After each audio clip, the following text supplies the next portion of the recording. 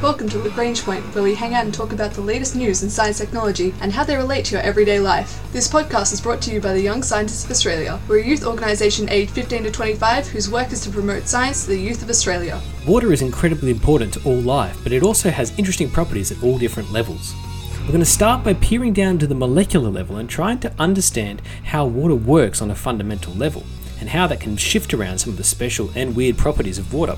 Plus, we find out about how water can be made from salt water more efficiently and ways that water moves up and down through the Earth's core. Now, if you're listening to this podcast, you probably are familiar with the molecular description of water, H2O, 2 hydrogen atoms and 1 oxygen atom bound together. And this simple molecule is one that we're probably all familiar with in some form or the other, and we all have constant exposure to. But you also probably are aware that water can come in different forms. It can be solid, liquid, or gas. And that's true, it transitions between different states. And if you know a little bit more about thermodynamics, you know that it can get incredibly complicated because sometimes you can sublime through a certain state, or you can have varying states at different pressures and temperatures. Anyway, it gets really complicated. But all of those are still at a very high level. The idea of water as a collection of these individual molecules. But actually, what is happening with individual water molecules? Well, we know that they interact with each other in a certain way. And we can see generally on the macro level how water interacts and flows and moves, or how it responds to heat and passes it along. But actually understanding how water responds to another molecule of water is a lot more difficult to understand.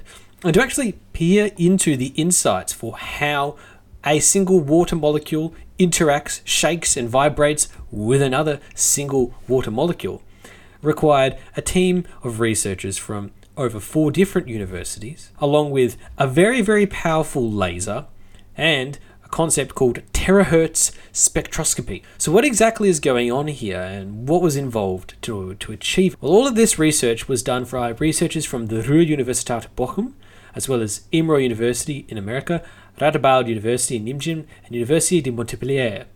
And it was all published in the journal Angewandte Chemie International. Now, water is pretty much one of the most universal solvents. It is called the universal solvent. It's the most important solvent in all of chemistry and biology, and it possesses really weird properties. For instance, it reaches its highest density at 4 degrees Celsius. And one of the reasons why that happens is because, well, at that specific temperature, the interactions between each of the water molecules is in some sort of complicated way at its optimum peak, which means that at 4 degrees, water is as dense as it's going to be.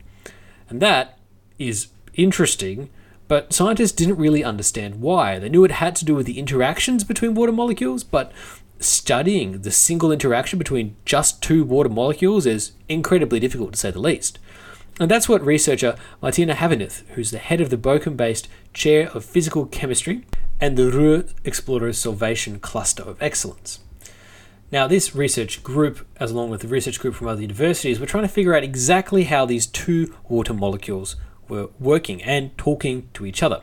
But the problem is, first, you need to isolate 2 water molecules, and then you can try and look at them and study them. So, what the researchers did was use a technique called terahertz spectroscopy. They send short pulses of radiation in the terahertz range through a sample of water. And some parts of the radiation is absorbed and other parts are left behind. And that absorption pattern reveals information about the interactions between the molecules. Now, to also do that, you actually need a super powerful laser with especially high brightness, and that involved researchers from Nijmegen. And you also needed to do this experiment at extremely low temperatures, because without it, you wouldn't actually have a stable bond occurring between just 2 water molecules. So they had to store these water molecules in 2 groups and cool it down using superfluid helium to as cold as 4 degrees Kelvin.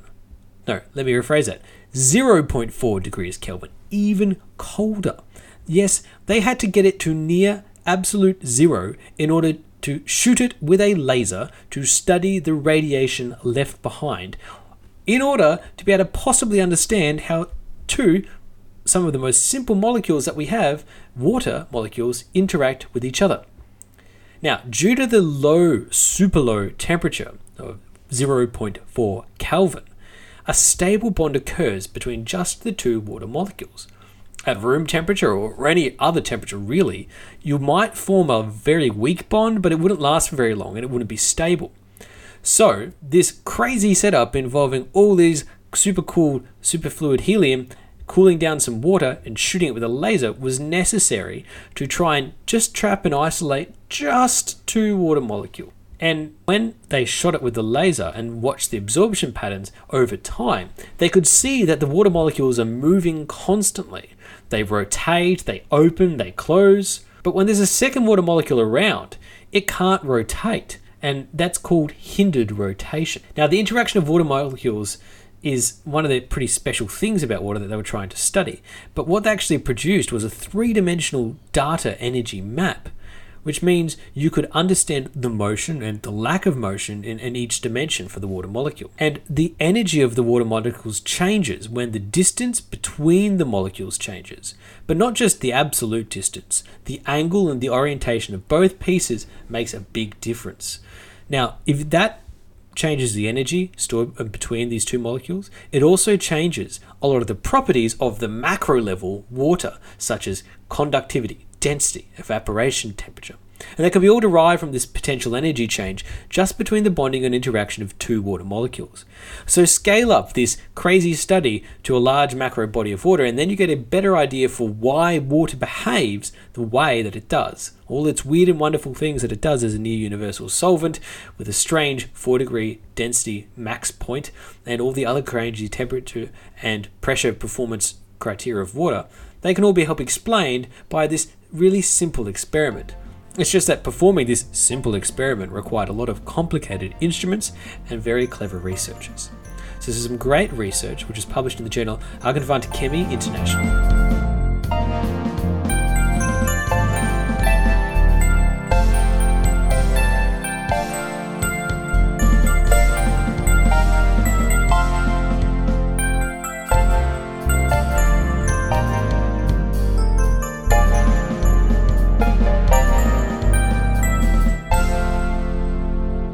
Now, we all need water to live. We also need water for our farms in order to feed us as well. And getting fresh and safe drinking water is a huge problem. But as our climate changes and the world has less and less fresh water available that's clean and easily to drink, a lot of places are turning to desalination. And now, desalination is pretty good at turning salt water into fresh water that can be drunk.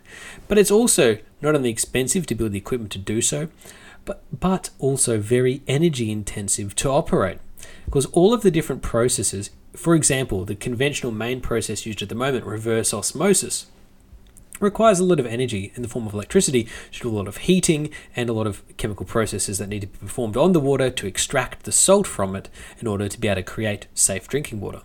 Even if you want to think about the simplest way of, doing desalination, boiling water, capturing the steam, condensing it back down to runoff water that you can then drink, that still requires a lot of energy to heat up the water in the first place.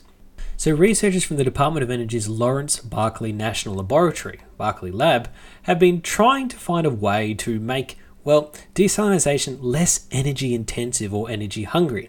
And they've recently published a paper in the journal Nature Communications Chemistry, where they've found a new and interesting method that could actually be used to help desalinate water that's pretty low energy.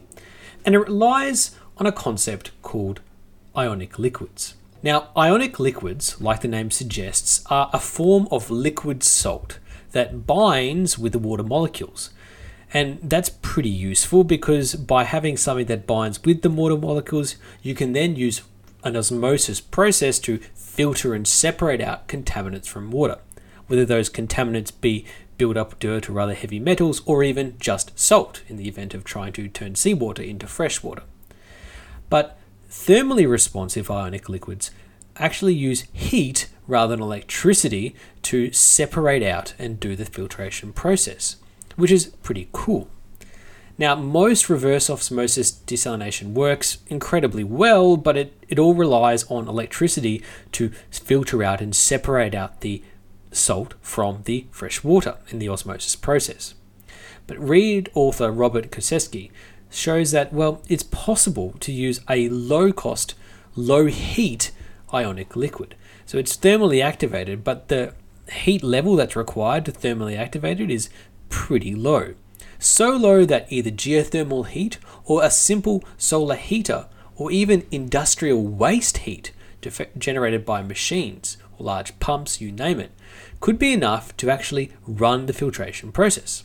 Now, of course, you still need the complicated and expensive ionic liquids mixed through, but you could set it up in such a way that you have all that infrastructure in place, but the energy used to maintain it and to run the filtration process is actually pretty low.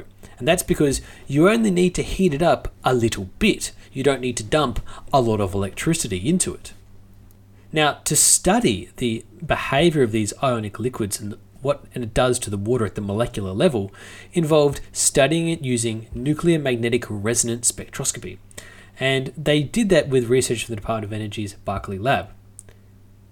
Now, what the researchers found is a playbook for how this separation process works. The limiting factor, the factor that governs just how many water molecules an ionic liquid can separate out from seawater, depends on how much of organic components are floating around the ionic liquid. It's positively charged ions. Organic components just means, in this context, parts of the ionic liquid that are neither positively or negatively charged. So by varying this concentration level of this mixture in this ionic liquid, you can help change or increase or decrease the effectiveness of this filtration separation process. And that's pretty cool. And the whole concept of using this forward osmosis with a low heat requirement means that now you can develop a plant on a much, much larger scale that doesn't use as much electricity to generate clean drinking water. In fact, it could be even done scavenging heat from existing running equipment, or using geothermal or solar energy. And this is important because it means that there's another method out there that we can develop and turn into an industrial scale application, which will not only help provide drinking water, but can also be used to clean up water from industrial applications, making sure that any discharge that occurs is as clean as it could possibly be. That's why there's some great research from the Department of Energy's Lawrence Berkeley National Lab, published in the journal Nature Communications Chemistry.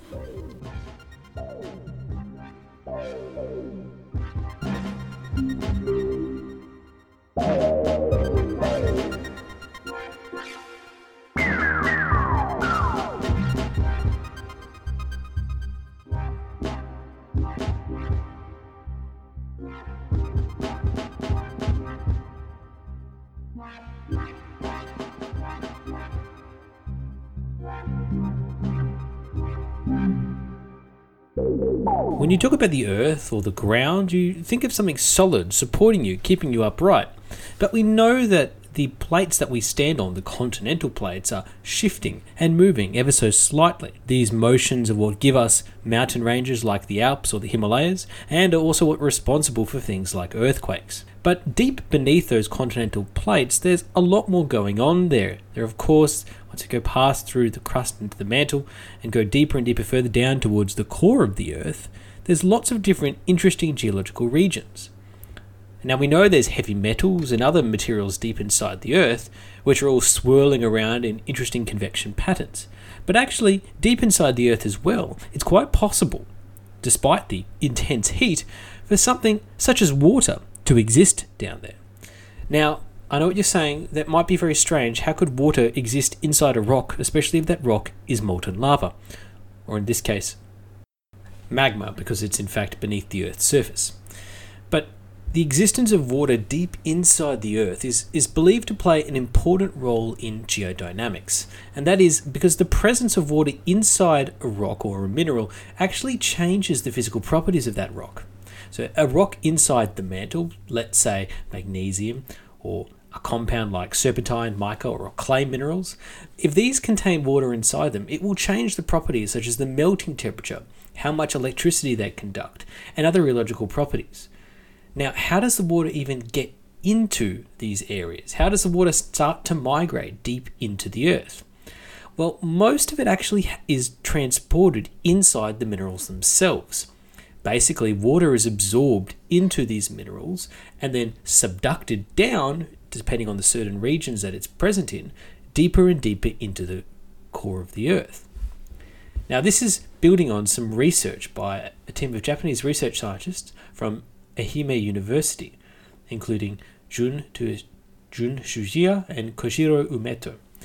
Now, these two researchers recently published a paper in the Geophysical Research Letters, but what they were studying is building on collected evidence about the chemical compositions of different compounds like serpentine, mica, or clay, and how water can build and seep into those things. Then what happens as these migrate down deeper and deeper into the Earth? And a lot of this involves a lot of complicated modeling. So let's say a mineral like magnesium silicon oxide 3, MgSiO3.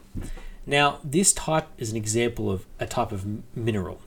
And when this moves through, it's known as hydrous magnesium silicates, basically. They get subducted down by the shifting of continental plates through the Earth's plates motion, rubbing up against each other, and some regions sink, other regions rise. So subducting is one that goes down. Now, if one of these minerals gets hydrogen and oxygen sort of messing around through it, basically water seeps into these minerals in the form of a hydroxyl OH group, and that gets embedded into the crystal structure. Now, when you actually break down this mineral, they decompose into anhydrous minerals and water. So the water is present in there, it's just sort of absorbed in as part of the crystalline structure. And this can be referred to as subionic ice. Basically, some very complicated crystal structure of a mineral where the water is sort of part of the picture. But the interesting part about this all is that these minerals are subject to immense pressures and temperatures. So the presence of this water in the form of the hydroxyl actually starts to shift around the behavior of this particular silicon oxide. And it's pretty interesting because it means that you can actually get the water going deeper and sinking even further underneath the ground. Because what eventually happens to all of these minerals is that when they get to a certain point, they just break down. The lattice structure that is holding that mineral together just completely decomposes and the molecules sort of separate out into different elements. But by adding water into the mix, this can actually change when that happens. Thinking about it another way, we know that adding salt, for example, to water makes it boil at a slightly different temperature. This is because you are shifting one of the fundamental properties of water by adding a mineral, salt, into it in this case. What we're talking about here is actually the reverse. By adding water into a mineral, we're actually changing some of its properties. And also, this has the effect of transporting water deeper and deeper into the core, because when this mineral breaks down, it actually releases that water, which is pretty interesting. And previous estimates sort of had this sitting at around 40 to 100 kilometers of depth before, they get melted and broken down, and then they get lifted back out again because the water starts to rise up and build up back towards the surface. But actually, if you look at the properties for some of these groups, it's quite feasible that at temperatures around 1,000 degrees Kelvin, with very strong pressures like 62 gigapascals, you could actually keep squishing and squishing and squishing this mineral all the way down to 1,500 kilometers beneath the Earth's surface, which means you'd be dragging a lot of water very deep into the Earth. And that is pretty amazing to think about, which goes to show that even something as simple as the surface of the Earth being stable or made of rock of some form isn't as straightforward as you think. Water and the water cycle is actually passing up and down through all of the Earth. It takes a long time and has to shift through rocks and minerals, but it does happen. This is some great work published in the Geophysical Research Letters from researchers from the Ehime University. This has been the Young Scientists of Australia's podcast, Lagrange Point. From the molecular properties of water to turning salt water to fresh water more efficiently, and how water makes its way up and down through the Earth's core by masquerading as part of a mineral. Our ending theme was composed by Audionautics. Head to ysa.org.au for more information about the Young Scientists of Australia.